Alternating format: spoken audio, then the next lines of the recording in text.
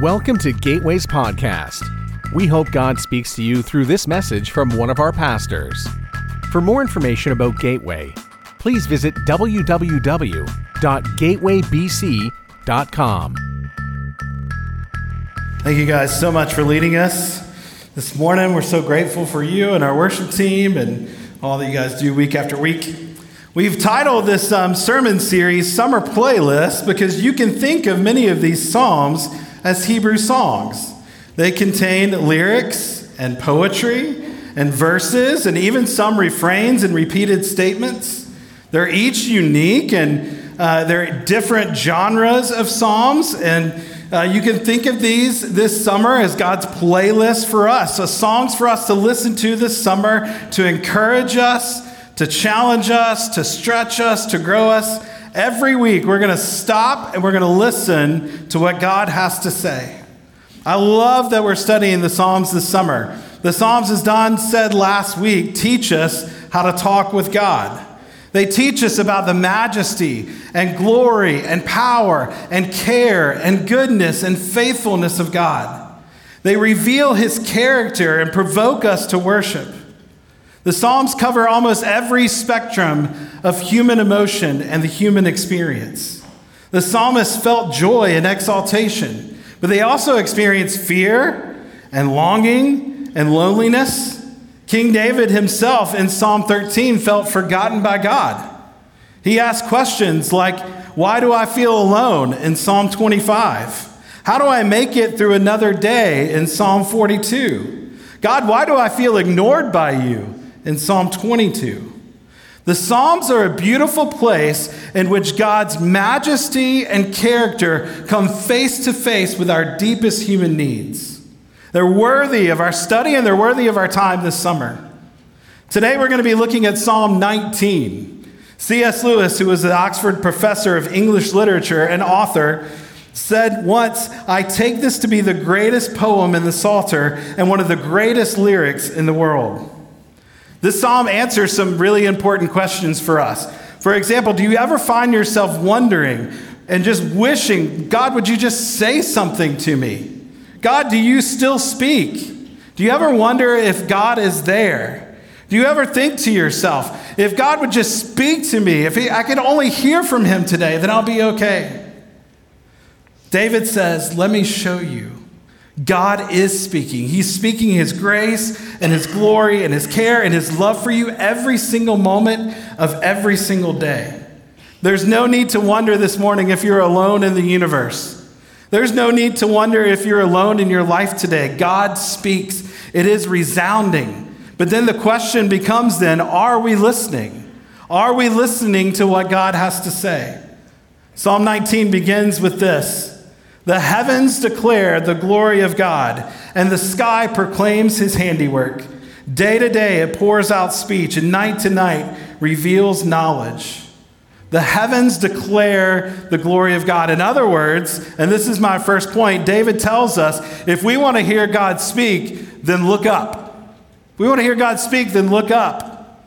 Can't you just see David staring at the stars as he's writing this? Now, let me ask you a question this morning. Part of this is just to make me feel a little bit better. How many of you have spent some time this week mindlessly scrolling through Facebook or YouTube or other social media videos? Come on now, be real. Okay, the folks raising their hands, there are honest people in the room here. I don't know if you've ever found yourself, mindlessly scrolling through hours and hours of videos, and all of a sudden you turn around, there's a little bit of drool on your face, and you realize you've just learned 57 ways to peel garlic without using your hands. But I found myself in a rabbit hole like that a few weeks ago. But the rabbit hole was entitled Great Art Explained. And now I consider myself this morning a leading expert in the world of art history and the art movement. It is genuinely fascinating to look at a piece of art and see the artist's imprint on their work. The way the artist speaks through the thought in which they use perspective and scale and lines and colors to communicate something through their artwork. It communicates to us. Artwork speaks to us of the artist. And just like a great artist, but even more so, according to Psalm 19, God speaks to us through the creative works of his hand. His signature is literally imprinted imprinted everywhere in the natural world and on his piece of art. It communicates to us. Verses 1 and 2 of Psalm 19 are all about communication, declaring, proclaiming, knowledge. God is speaking through the natural world. Again, can't you just see David staring up at the night sky as he writes these words? One summer, I took a mission trip to Belize with a group of students, and we had one extra day to spend on the trip. And so we spent some time a few miles out into the ocean at this resort that was on an island. And now as youth pastor, I took it very seriously, like the safety of my students. And so, I would always have like a timeline where you needed to be in bed, in your room, doors locked. And I sort of considered it a badge of honor to be the last one standing in the evening so that I knew that everyone was in their room and everyone was safe. And I was on patrol one evening, and sure enough, I see a group of guys sneaking out their room and heading to a dock over nearby. And so I'm like, oh, this is my chance. I walk over, ready to bust them, ready to say, you guys are in trouble. What are you doing out of your rooms? And then I see what they're doing. And they're laying with their backs on the dock, and they're looking up into the night sky. And I realize, here's what they're doing. There's no light pollution out this far in the ocean, and they're literally just sitting there staring at the stars. And so I sit there and I join them, and for 2 hours, we're just staring at the stars, barely saying a word, sometimes going, whoa, did you see that? Did you see the falling star? Did you guys catch that? We're just staring at it. It's one of the most memorable experiences of my entire life. This is what David is seeing in Psalm 19. But David doesn't just simply go, whoa. He looks up and he goes, whoa, God did this. God made this. The Creator is saying something to us.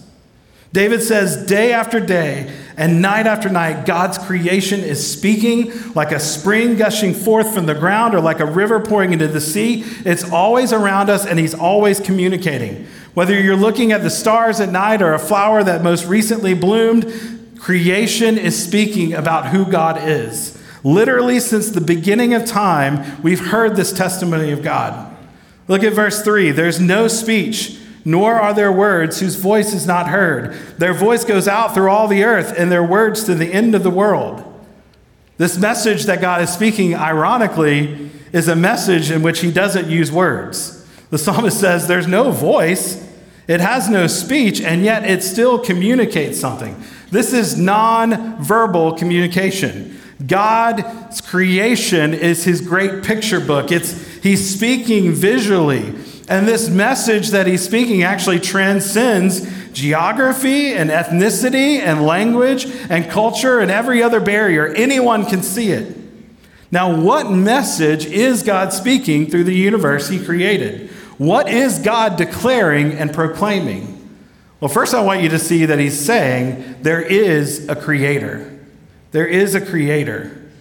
Do you ever wonder why, if you see and hear the ocean roaring, or you see the beauty of a sunrise or sunset over the dam on Lake Murray, why these things fill us with such joy and wonder and grandeur and awe? Why they actually take your breath away when you look at them? Everything in nature is saying to you, you are not an accident. You are a product of intentional design, of creativity, of imagination, of passion. Life is meaningful and significant. Why? Because there's a creator behind it all. The other week, Don introduced some of our staff to a couple of people who have been members of our church for over 10 years now. And this couple, they're two of the most brilliant yet humble people that I've ever met in my entire life. They spent their entire careers in the science of satellites and Earth imagery, but they've actually dedicated their retirement years in looking up at the stars. They actually took the pictures I'm about to show you with their own equipment, which is a big feat considering the nebula you're about to look at are light years away. A nebula, by the way, is just a cloud of gas and space dust. One important note about these images that you're going to see is the colors haven't been changed. I don't know if you know this, but Hubble and the James Webb Telescope, they take what is seen and they actually add color to it to make it look more interesting, but none of these colors have been tweaked. And so what you're about to see is actually what they see in the telescope. This first picture is of a nebula called the Horsehead Nebula. You can see why it's called that on your screen. The Horsehead Nebula you're looking at is 1,350 light years away. Now, 1 light year is 5.87 trillion miles. And this is 1,350 light years away, which is crazy if you think about it. But what's really mind-blowing is that we're actually looking back in time in this picture, because it took 1,350 years for light to get from this nebula to the telescope. And so we're actually looking back in time at the light that began 1,350 years ago. The next nebula you're going to look at is the Seagull Nebula. I love these names because they perfectly represent what you see on the screen. Now, this nebula is 3,800 light years away, which means you're looking at light that emanated from this nebula 1,800 years before Jesus walked this earth. The last picture is one of my favorites. It's called the Christmas Tree Nebula. Do you see the little Christmas tree at the bottom right-hand side of your screen? But it's not necessarily the Christmas tree that strikes me in this photo. Look at the number of stars that you see in this picture. These are just pictures of small slivers of the night sky that you can't really even see with your naked eye. When you look up one clear night, you might see millions of stars. But then you realize there's 100 billion stars in the Milky Way galaxy alone. And then you start doing the math in your head and you realize how many galaxies there actually are out there, maybe in the hundreds of billions. The truth is, we don't really know. That doesn't even do it justice, because there's no way to know how many stars and how many galaxies there are, because the universe just keeps going and going and going, and we keep just discovering more and more. We should see this complexity and the vastness of the universe as a testimony to the fact that there is a creator.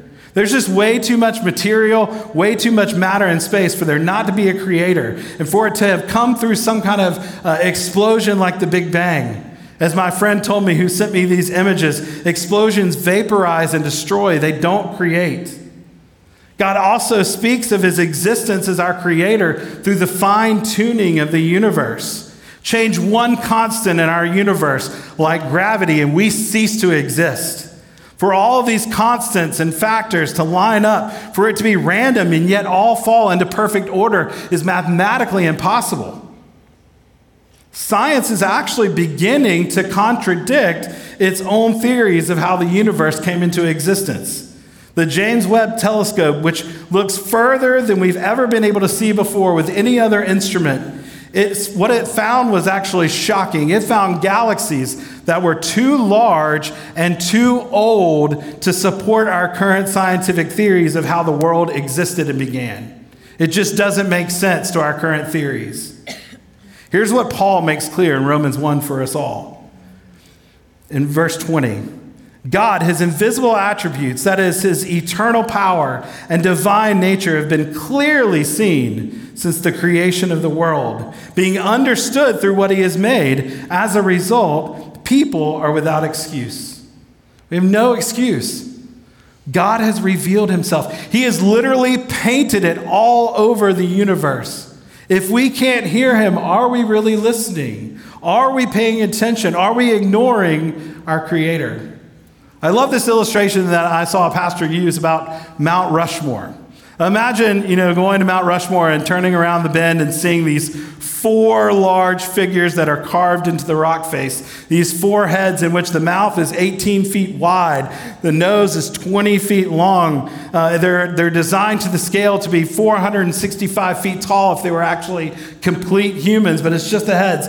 Imagine now the sculptor, John Borglum, which is an unfortunate name. Imagine him standing by, having finished 14 years of work, and a tour bus comes along and people get out and they ooh and ah, and they take pictures and they see this magnificent creation. And imagine him watching them as they begin to be surprised and postulate, how in the world, how long would it have taken for the forces of nature to create these amazing sculptures? Can you imagine? I mean, imagine them giving the rock faces self-designing ability, and then just before he faints, they start to give the mountain and nature the praise and the glory for what he had done. Psalm 14:1 says, "The fool says in his heart, there is no God." The heavens cry out to the world, there is a creator, there is a God, but it also speaks of his glory, The size of the universe and the vastness and the power that it would have taken to create this speaks and testifies of God's glorious nature, his majesty, and his power. Glory just simply means weight and importance. Whatever you give weight to or significance to, you're ascribing it glory. When you look up and you're overwhelmed at the beauty of God's creation and the greatness of the skies, you're supposed to say something and learn something and read something about God himself, namely his glory. The heavens are declaring the significance, the importance, literally the weight of who God is, of how big God is. Let me ask you, is your view of God this morning worthy of who the heavens say that he is? Have you become so familiar with the created things of God that you've forgotten how glorious God himself actually is? Are you like the guy who maybe lives in Hawaii and he wakes up every day and he sees the beauty so much that he's so familiar with it that he takes it for granted? Today I want you to wake up, I want you to look up, and I want you to see who God is. The heavens preach that there's a creator. The heavens preach that he's unimaginably more glorious than we could ever imagine. And then last but not least, the heavens also declare his grace. Look at verse 4b. He talks about the sun. In them, the heavens, he has set a tent for the sun, which comes out like a bridegroom leaving his chamber, and like a strong man runs its course with joy. Its rising is from the end of the heavens, and its circuit to the end of them, and there's nothing hidden from his heat. Through this figurative language, David is saying the sun and the earth, they're exactly where God wants them to be. He set their circuit, he set their track, located 93.2 million miles from the earth. If we were to move any closer to the sun, we'd be scorched. Any further away, and we'd be frozen. It's exactly where God wants it to be. And then the existence and placement of the sun is a gracious gift to everyone who experiences it on this planet.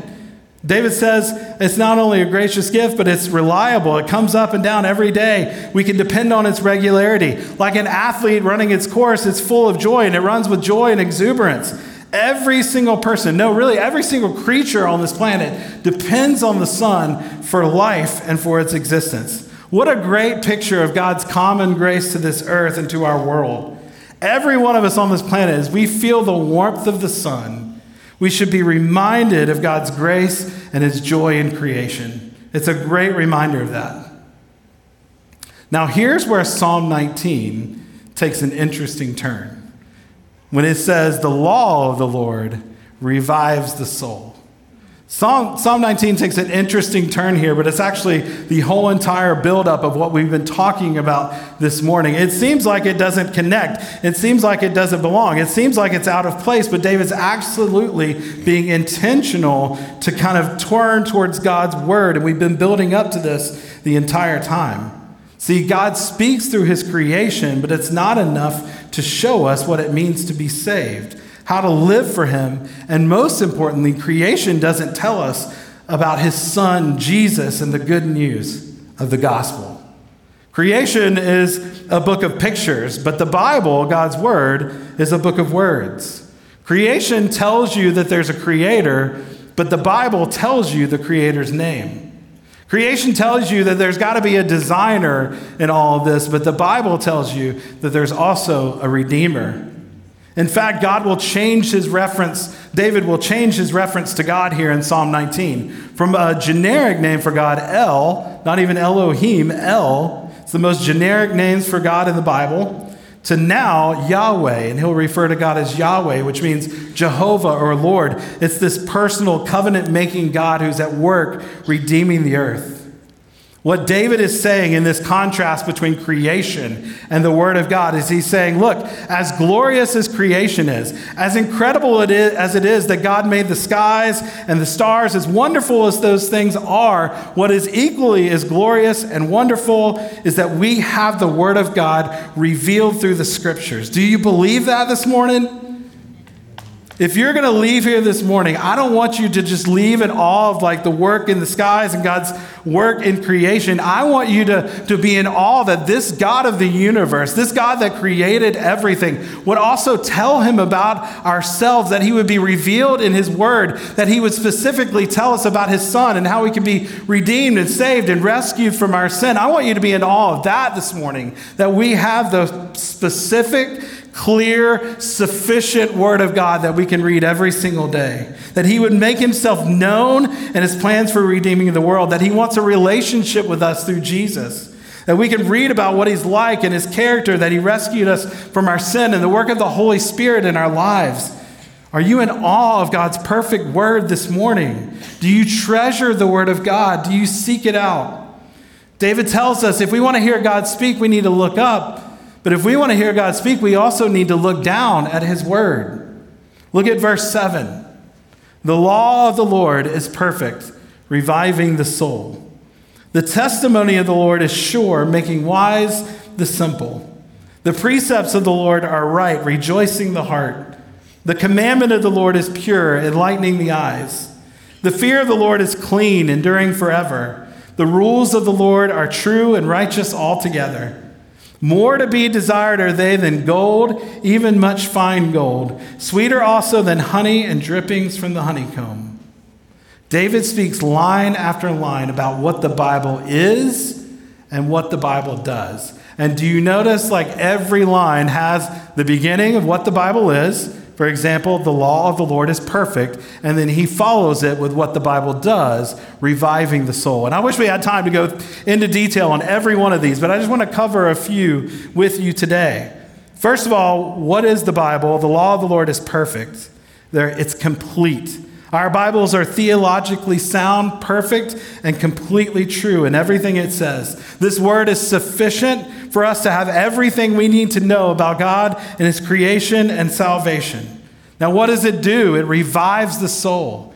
In other words, God's word brings you back. It brings us from death to life through the message of Jesus, but also it takes us from a place in a dry and weary land where there's no water to streams of living water that flow. The Bible brings us back. No matter how far you've gone, no matter how deep you've fallen, God has given you a map to return to fellowship with him, to return to who he made you to be. It's all through the living word of God. Getting back to nature doesn't do that. We can only discover these things by getting back to God's word. Next verse. The testimony of the Lord is sure, making wise the simple. The testimony of the Lord is trustworthy. You can trust what his word says. Then what does it do? It gives wisdom to the simple.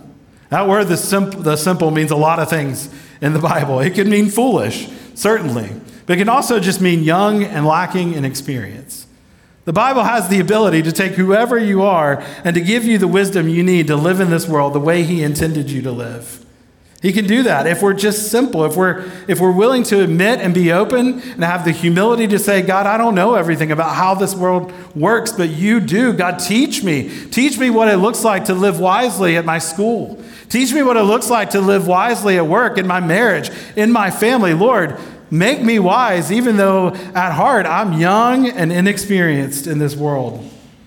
The precepts of the Lord are right, rejoicing the heart. In other words, the principles of God's word are always good advice. Scripture will never lead us astray. We don't have to be ashamed of the truth and principles of Scripture. We can trust it. And then notice what it leads to. It leads to joy. God doesn't give us a bunch of rules and boundaries and things to live by to rob us of joy. He actually gives us the Bible to lead us to a greater joy than we can ever imagine, to lead us to contentment and satisfaction and peace In all these things, God shows us what it looks like to live with true joy. He's not trying to rob us of anything. He's trying to lead us to joy. It rejoices the heart. Finally, then, look at verse 10. More to be desired are they than gold, even much fine gold, sweeter also than honey and drippings of the honeycomb. I love this, gold and honey. God's word is a great treasure to those who love him. It's to be desired more than all the gold that this world has to offer. Its words are like honey. They're sweet tasting to our spiritual senses and nourishing to our spiritual lives. I'm not trying to give you a guilt trip for not opening up the Bible this morning. That's the last thing I want to do. But some of you have neglected the Word of God, and it's actually the very place in which you could find life and joy today. And it's not because the intention is just for you to read the Bible for the sake of reading the Bible. The intention to read the Bible is so that you can be changed by it as you encounter the God of the Bible that reveals himself in this word. A.W. Tozer reminds us of this in his book, The Pursuit of God, where he says, the Bible is not an end in itself, but a means to bring men to an intimate and satisfying knowledge of God, that they may enter into him and that they may delight in his presence, may taste and know the inner sweetness of the very God himself in the core and center of their hearts. If you want to know God this morning, if you want to hear him speak, if you want to know God the Father, Son, and Holy Spirit, you know him through these words revealed by the Holy Spirit. Are you making room for scripture reading in your life? Meditate on this word. Memorize this word. It's a great treasure for us to experience. Men and women of Gateway, we want to help you on this journey. One of the things we're going to be launching this fall are what we call discipleship groups, or D groups, and you're going to hear more about this. They're small groups of 3 to 5, just single gender groups meant to hold each other accountable for the weekly reading of Scripture and the daily reading of Scripture. Groups in which you'll pray together, you'll read the Bible together, you'll help one another, you'll hold each other accountable. Would you maybe pray and consider being a part of one of these groups in the fall? Maybe would you pray and consider leading a group like that, where you can just partner with some friends, some people you already know that might love some accountability for just reading God's word and being in it every single week. Maybe today your Bible is just dusty. It's just sitting on your shelf, and it's been a while since you picked it up. Maybe God is calling you this morning to open it up and to discover what he's saying about himself. Or maybe just simply do like a verse of the day at dinner with your family. Maybe he's asking you just to take a moment out of your time to talk about it with your kids and with your spouse. Not out of guilt, not out of checking a box, but with an open heart and an open mind to say, God, I know this word is meant to nourish me. I know it's meant to grow me, to revive me, to give me life, to give me wisdom, to restore my soul. God, would you use it in my life? I'll be faithful to read it. Would you use it and show me the wonder of your word? We look up at creation. We look down at the word. And then finally, when God speaks, it should call us to look within ourselves. That's what David does in verse 11 through 14. I love how David ends this psalm, and we're going to end our time together with this. Look at verse 12. Who can discern his errors? Declare me innocent from hidden faults. Keep back your servant also from presumptuous sins. Let them not have dominion over me. Then I shall be blameless and innocent of great transgression. And this is a familiar verse to us. Let the words of my mouth and the meditation of my heart be acceptable in your sight, O Lord, my rock and my redeemer. When we see God in his glory and his greatness and perfection, and we see his character and holiness in his word, it causes us to see the sinfulness in our own hearts, to look within and see our errors, even the way that we have hidden faults that only the Lord sees. This prayer, let the words of my mouth and the meditation of my heart be acceptable in your sight, is an absolutely impossible task for our sinful selves. The words of my mouth and the meditation of my heart are not always pleasing to the Lord, which means we need a Savior. We need a Redeemer to rescue us from those things. Since Jesus was acceptable in God's sight, we can be saved. Since he was innocent, he could be a perfect sacrifice for us and take the penalty for our sins. When we look within, as we read God's word, it points us to Jesus, the greatest story of the Bible. We have a Savior who took the punishment for our sin, forgave us by his sacrifice, and rose again that we could live with him forever. David talks about the radiance and the glory and the grace of the Son in Psalm 19. But that's nothing compared to the radiance and greatness and glory of God's grace in his Son that the Bible reveals.